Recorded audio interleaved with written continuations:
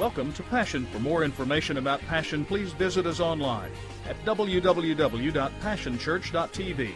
Now let's join the service already in progress.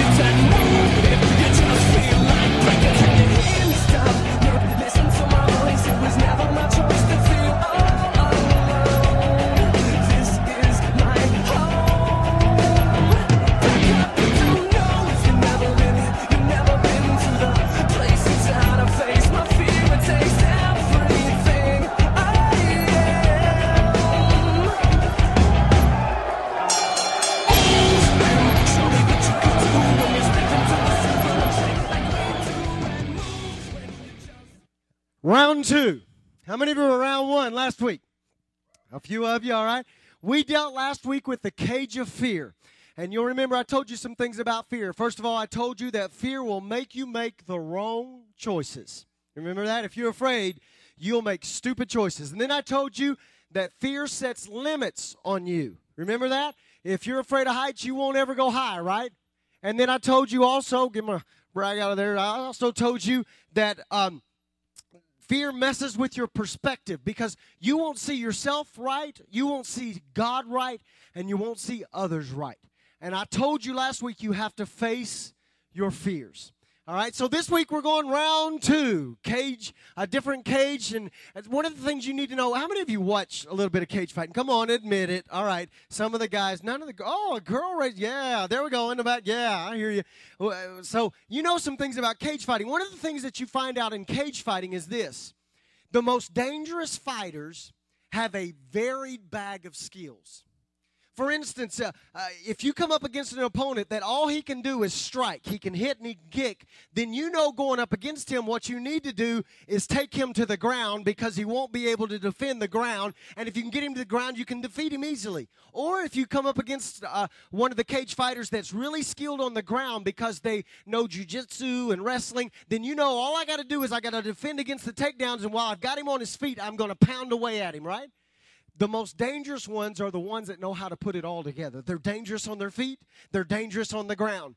But there's another element that makes an opponent dangerous. You hear this talked about a lot by the commentators when you're watching cage fighting. And what they'll say is that a person who has no experience in the octagon is susceptible, because the more experience you have inside the cage, they call it the caged ring, although it's not really a ring, it's an octagon. They say the one that has more fights, more experience, gets comfortable in the cage and becomes accustomed to using the cage to their advantage. And if you don't have experience in the cage, you're in trouble. So the more experienced a fighter is, the more of a opposition they present.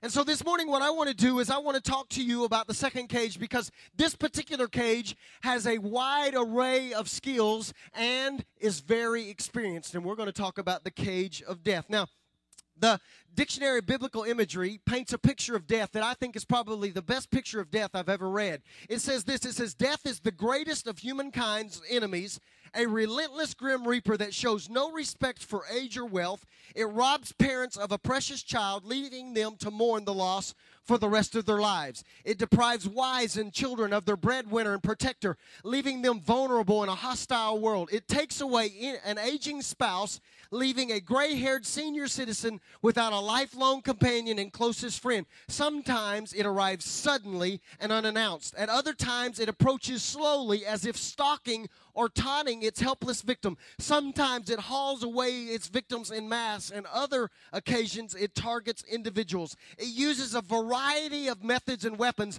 but only rarely does it capture its prey without inflicting pain and terror. Power, beauty, and wealth can usually overcome any obstacle, but in death they meet their match." Pretty vivid illustration of what death is in most of our experiences. Today is Easter Sunday, and you go, "Well, Steve, you're supposed to talk about life on Easter. You're not supposed to talk about death." But what I need you to understand this morning is that unless you deal with death, you cannot experience life. We go through our life on a daily basis dealing with death. It's always around us. It's always knocking on the door. And so we must deal with and examine the concept of death. And what we understand is that death is well experienced. Because if you look back over the scope and the landscape of our existence as humanity, you recognize that death entered the script very early on. The first mention of death that we've ever found is in Genesis chapter 2. You know this account. God steps up and he says this about death. In Genesis chapter 2, verse 15 through 17, it says, "The Lord God took the man and put him in the Garden of Eden to work it and take care of it. And the Lord God commanded the man, 'You are free to eat from any tree in the garden, but you must not eat from the tree of the knowledge of good and evil, for when you eat of it, you will surely die.'" So death has been around for a long time. God acts like Bruce Buffer. Now, again, if you don't watch cage fighting, you have no idea who Bruce Buffer is. But Bruce Buffer is the professional announcer that heralds the entry of the fighters into the octagon. And that's what God is acting like. He steps up and he says, in this corner, there is this opponent called death. And he's a fierce foe. He weighs in at unstoppable. You know what I'm... He's huge. He's this massive opponent that you've got to take on. And yet, we know the rest of the story. See, in Genesis chapter 3, we know the fact that Adam and Eve did eat from the tree, and we know that, in fact, they didn't die. So maybe death isn't as bad as we thought it was. Maybe God overestimated the ability of this opponent. Maybe he's not as well skilled and experienced as we thought he was. Or maybe we don't understand God's concept of death. Because when God says in Genesis chapter 2, if you eat from this tree, you will die. The original language there, the word for death there, doesn't mean physical death. It literally means separation. So what God is saying is if you eat from this tree, you will be eternally separated and isolated from me. And isn't that a more well-developed and more rounded definition of death? Because isn't that what happened? When they ate from the tree, the daily walk stopped. The daily interaction came to us. The unbroken relationship is now shattered and destroyed by death, by separation. They were alive physically, but they were separated from God. So death has become experienced. It's been around a long time. But we also discovered, and we will talk about it a little bit this morning, that not only is death experienced, death has a varied bag of skills.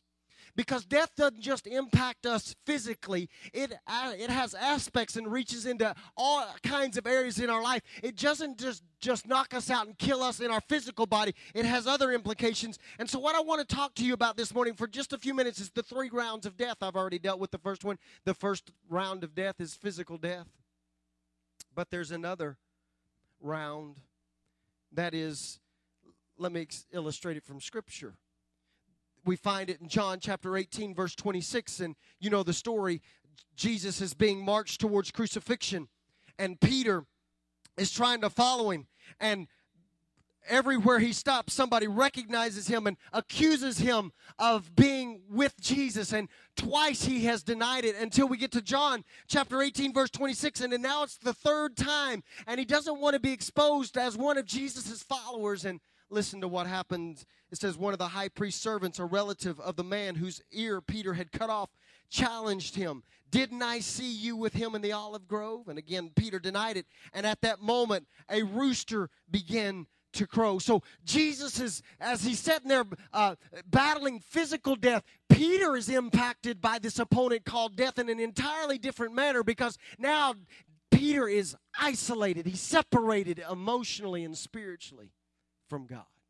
He's just denied his best friend. He's just betrayed the Savior of his soul. He's just turned his back on the one that loved him and who had called him, and he finds himself spiritually isolated from Jesus. In fact, if you go on and read the same account in Mark, Mark says that Peter actually broke down and wept.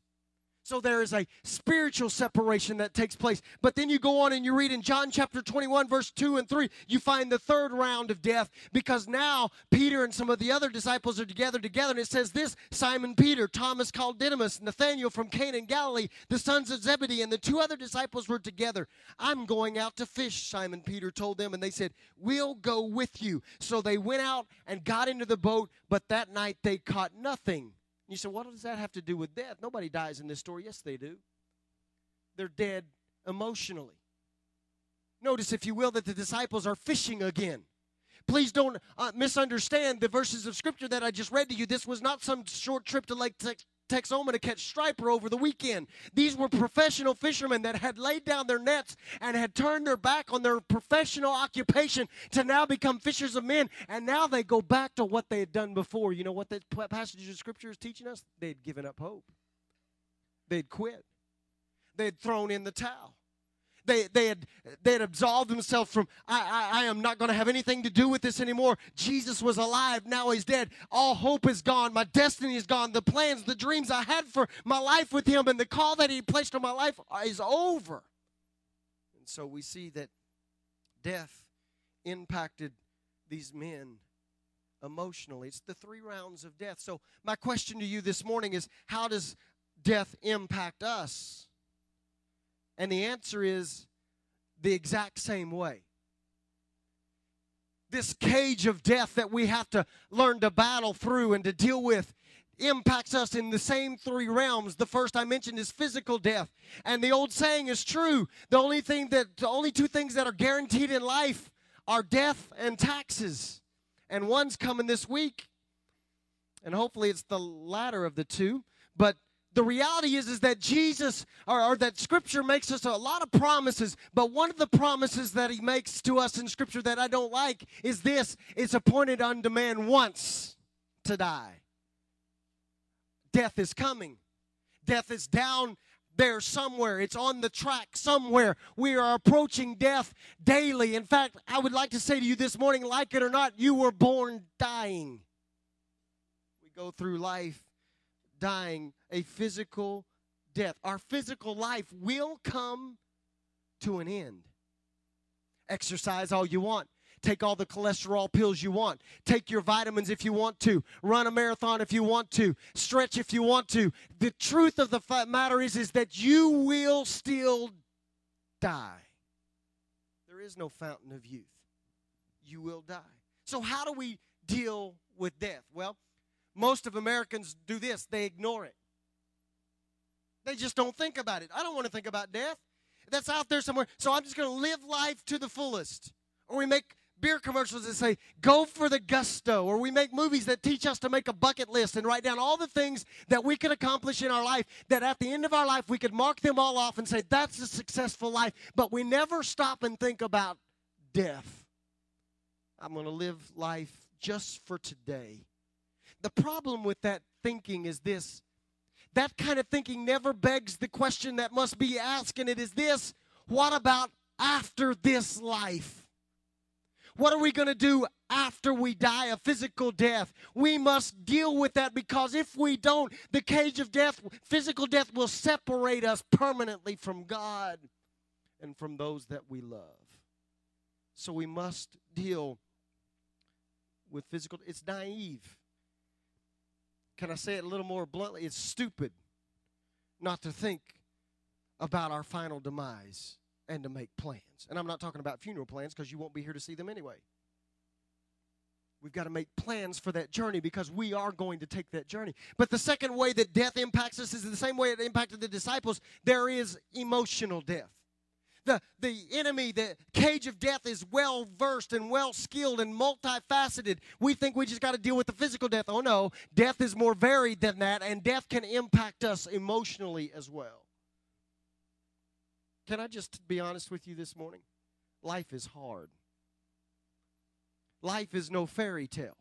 At some moment in your life, you are going to encounter tragedy. In some moment in your life, there are going to be hardships. In some moment in your life, there are going to be broken hearts somewhere around you, and it might just be your own. And if we're not careful, we will wind up in the disciples' boat, where we want to quit and throw in the towel and say, I'm done. I've done all I know to do, and I'm tired, and I've given up. And we refuse to hold on to destiny. I wrote some things down that may describe you. Like, for instance, maybe your marriage is a lot tougher than you thought it was going to be. Maybe you always thought she was going to put on makeup every day of her life. Maybe you always thought that your man was always going to be courteous and open doors for you.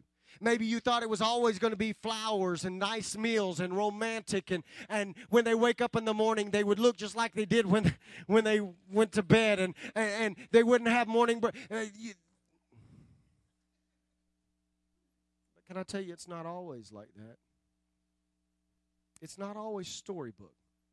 Or maybe for you, it's a child that's rebelled. They were supposed to grow up obedient. They were supposed to be good because you were good, and I trained them up the way they should go. And now I'm depending on them to live their life righteously, and they derail, and they go off the deep end, and we're standing there emotionally devastated and dead. Maybe you lost the job. Maybe the promotion passed you by. Maybe sickness has overtaken your body. Maybe debt has mounted, and you find yourself where the disciples found themselves, separated. The trials and cares of life separate you from God. Albert Schweitzer said something I think is very incredible. He said, the tragedy of life is what dies inside a man while he lives. The tragedy of life is what dies inside a man while he lives. There's physical death, there's emotional death, but there's also spiritual death. And Scripture is very clear about what causes us to die spiritually. In fact, all you have to do is turn to Romans chapter 6, verse 23, and it says, the wages of sin is what? Death, separation. When we sin and we don't live a holy life, it separates us from God. In fact, Jesus comes along and he tells us that the enemy's ultimate goal is not just to kill us physically and not just to destroy us emotionally, but the enemy of our soul wants to kill, steal, and destroy our lives spiritually. The greatest death that you can die is to be dead spiritually. I want to tell you something this morning. If you're dead spiritually, no amount of activity, no amount of money, no other relationship can satisfy the longing of your heart and fill that hole there. Because when you're spiritually dead, you are separated from God. Now, what's the good news? Boy, I'm glad I came to church on Easter and heard the preacher talk about death. Well, that's encouraging. Thought this was supposed to be about Easter eggs and Easter bunnies, and we're all excited and dancing and shouting all that stuff. What's the good news? The good news this morning is that if, I know you're not dead physically yet, touch your neighbor, make sure they're still breathing. I think they're still alive. All right, you're not dead yet. So if you're not dead physically, then the reality is that some of you sitting in here could very well be dead emotionally or spiritually, and you want some good news. May I give you the good news? The good news is this: it is Easter. That is the good news, because the good news this morning, the message of Easter, is not only that death was confronted, but death was defeated, and that the opponent of our soul called death was destroyed at Calvary. And when Jesus rose up from the grave, he produced life not only in him, but life in us too. That is the good news this morning. And so what Jesus does is he comes along and he replaces physical death with physical life. You can hear Jesus' victory cry. In 1 Corinthians chapter 15, verse 55, it tells us how he felt. It said, Jesus cries out, "Where, O death, is your victory? Where, O death, is your sting?" I don't know if you watched professional wrestling when you were growing up. It's not like it was now. It was really good way back then. And I used to watch, there was this one guy I really liked a lot. His name was Ric Flair, the Nature Boy. You know who I'm talking about, because he always went, what'd he do? Woo, right? But there was one thing that set Ric Flair apart from all the other professional wrestlers. You know what it was? His strut. He knew how to strut, man. He could strut across the ring when he was winning, and he'd give that little woo, right? I want to tell you something. Jesus knew how to strut too. Can I show you where he struts? He struts in Revelation chapter 1 in verse 17 and 18. Listen, he says, "Don't fear. I'm the first. I'm the last. I'm alive. I died, but I came to life now, and my life is now forever. See these keys in my hand?" Woo! He's strutting a little bit, pointing his finger in the devil's face. "See these keys in my hand? They open and lock death's doors. They open and lock hell's gates." Because when he died physically, he produced physical life for us. That's why Paul could come on the scene and say, to live is Christ, but to die is gain. He understood that physical death is only a doorway we walk through to get to real life. We don't have to fear physical death anymore. It's been defeated. And that would be great if that was all there was. And we could shout and sing just as much as we have this morning if that's all there was. But Jesus said, you know what? That's not enough. There's a separating aspect of death. It's not just about physically dying. Death is being separated from my Father. So Jesus goes 2 steps further, and now he gives us emotional life in the place of emotional death. And he deals with the separating aspects of death. That's why Paul could come along in Romans chapter 8 and verse 34 and through 39 and say this: the one who died for us, who was raised to life for us, is in the presence of God at this very moment sticking up for us. Do you think anyone is going to be able to drive a wedge between us and Christ's love for us? There is no way. Listen to what he dissolves. No, not trouble, not hard times, not hatred, not hunger, not homelessness, not bullying threats, not backstabbing, not even the worst sins listed in Scripture. They kill us in cold blood, but because they hate us, we're sitting ducks. They pick us off one by one. None of this phases us because Jesus loves us. I'm absolutely convinced that nothing, everybody say that with me, nothing, living or dead, angelic or demonic, today or tomorrow, high or low, thinkable or unthinkable, absolutely nothing can get between us and God's love because of the way that Jesus, our Master, has embraced us. I got good news for you this morning. If you're emotionally devastated as life has dealt you a bad hand, I don't have a cliche like if life gives you lemon, make lemonade. I don't have one of those. The hope I have for you is that Jesus, in one moment on the cross, and when he raised up from the dead on the 3rd day, in one moment he dealt with the separating aspects of death, and nothing can separate you from Christ Jesus, including emotional death. Jesus deals with emotional death in the life of the disciples. You go back and read the rest of the story. The disciples fished all night, caught nothing. Jesus shows up on the beach and has fish waiting on them. He calls them over to the fire. They begin to eat. And Jesus tells Peter to ask him 3 times, do you love me? And 3 times Peter says, you know I love you, Lord. And Jesus says, feed my sheep. 3 times he says that at the end of their dialogue and their conversation, Jesus says, come and follow me and I will make you fishermen. He's reinstating all their dreams. He's reinstating all their destiny.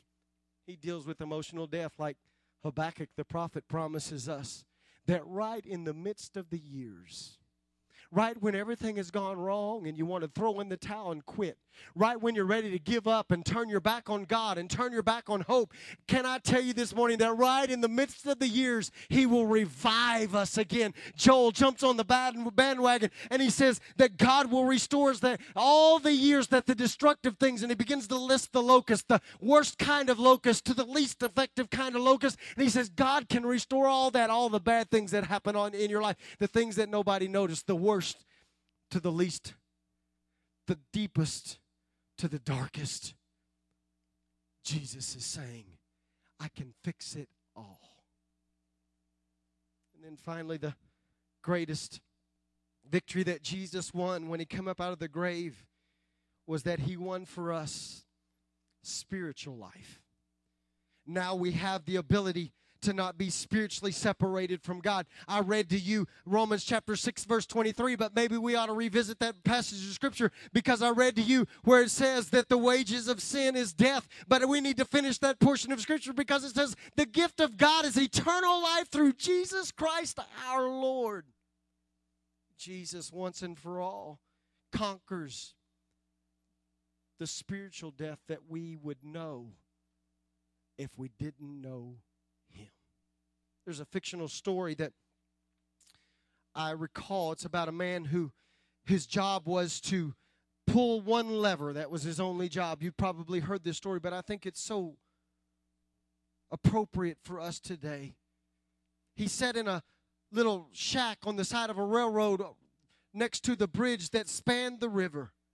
His job was to pull the lever. The bridge would have to swing out of the way so when there was no train coming, the boats could come by and go by without any restriction. But when the train was coming, he was supposed to pull the lever and it would swing back so the train could come across. And the story's told that one day he sees the train off in the distance. He hears the whistle and he reaches down to pull the lever to swing the bridge. The bridge starts swinging into place and he hears out of his window a small voice saying, "Daddy, where are you?" And to his dismay, he looks out his window, and in the path of that bridge swinging, he sees his 4-year-old son standing there.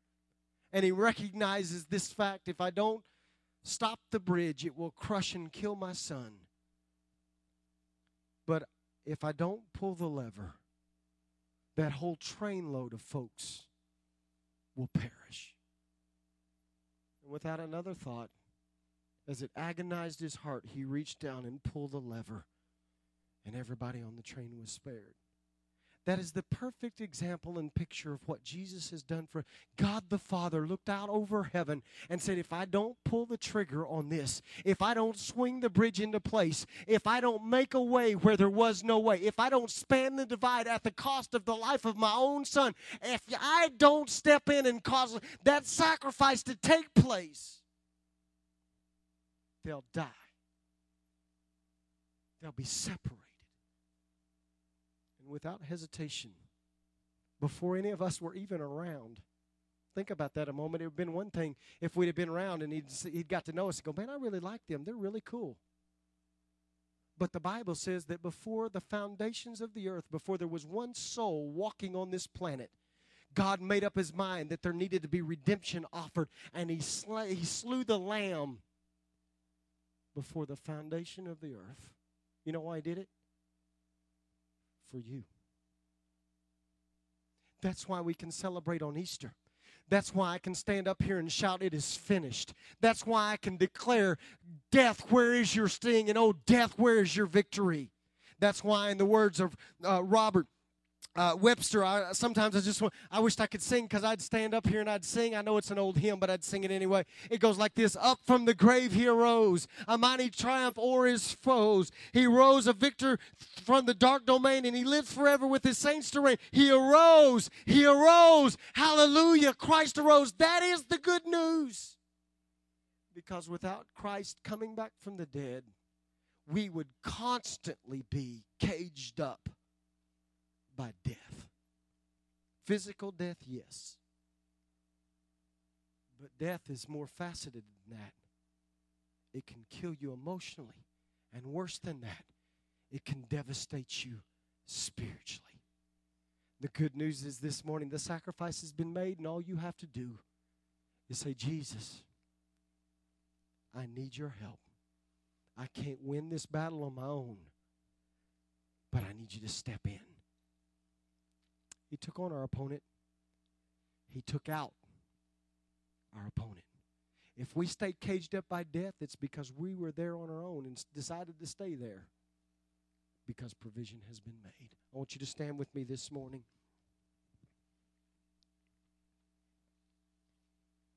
I know you're not physically dead this morning. My question is, are you dead emotionally? What hand has life dealt you that's so painful and so tragic? What has gone wrong in your life so badly that now you find yourself broken and hurt and ready to quit and give up and throw in the towel? The good news is that the answer for that is Jesus. But the more important question for you this morning is, are you alive spiritually? Because if you are separated from God, you are indeed dead. You can go through the course of your life and work a job and make a good living and get married and have children and do the things that we call life. But hear me this morning. If you don't know Christ as your personal Savior on this Easter morning, you are as dead as if you were laying in a casket. Because you will be constantly and forever separated from God. Every head bowed, every eye closed.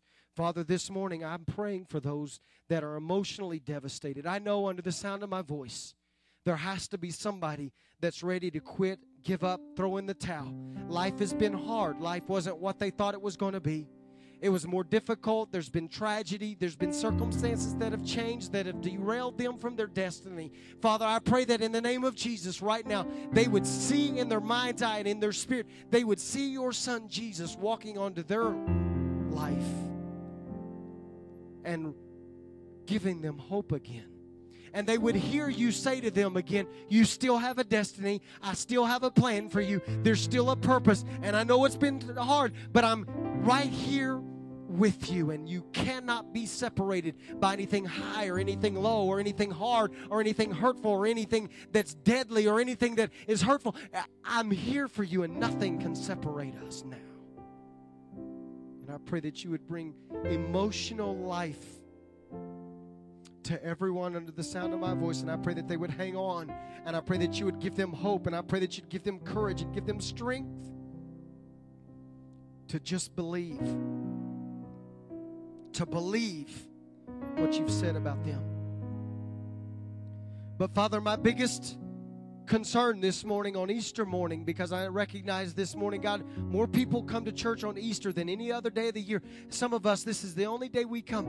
Father, my bigger concern this morning is whether or not we're alive spiritually. Father, if there's one under the sound of my voice that is separated from you, either they've never asked Jesus to take control of their life and to live in their hearts, or they asked a long time ago and they've strayed from that relationship and now they find themselves separated. Father, this morning, I pray that you would heal that relationship and heal that death in their life right now. Nobody looking around, every head bowed, every eye closed. This is between you and God. If you're here this morning, you say, Steve, I'm dead spiritually. There is a wedge that has been driven between me and God, and I can't seem to get to God. And I need Him to bridge that gap. And I want to ask Jesus into my life and to make Him the Savior of my life, because I don't want to die spiritually and I want to experience life more abundantly. If there's one that needs Jesus in your life this morning, would you just quickly raise your hand and pull it back down? I promise I won't embarrass you. We're just going to get our relationship correct. Is there one? Anyone? This morning we had an individual that gave their heart and life to Jesus. Is there anyone that wants to join them this morning? Take the hand of the person next to you right now. We're going to pray this together. I want us to make sure. I want you to repeat this after me. Jesus, I ask you to come into my heart. I give you my life. I give you my dreams. I give you my emotions. I give you my spiritual condition. Produce life in me. I make you my Lord. I make you my Savior. And I celebrate new life this morning, and I give you my everything in Jesus' name. And Father, this morning we praise the one who paid our debt. He didn't have to do it. He was home free, but He came into our neighborhood to produce life and defeat the cage of death. And we're thankful this morning. Come on, as we leave and celebrate Easter this morning, can you sing this one more time?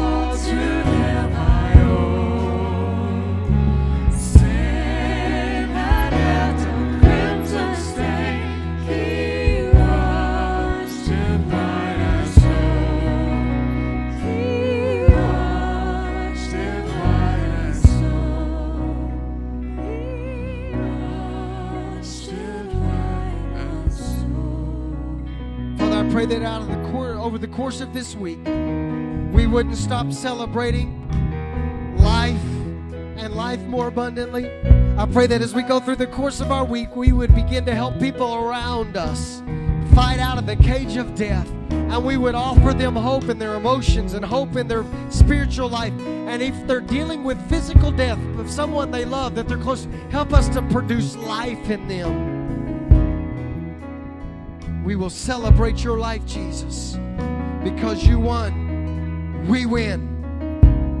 And we give you praise, and we give you glory, and we worship you in Jesus' name. And everybody said, amen. I want you to do two things. One, on your way out of the building, three things. One, if you're a visitor, get your cookies. Two, if you will, stop by the kids center and see what's going on over there. But three, I want you to turn Ric Flair on somebody and turn around and go, woo! See the keys. See the keys. Then you're free to go.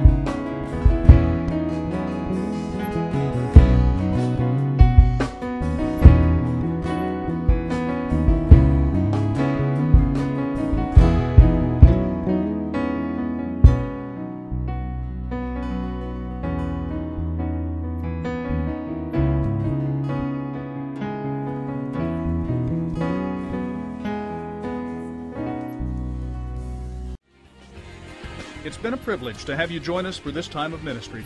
To find more Passion resources or to make a donation online, visit www.passionchurch.tv. Remember, you can't live without passion.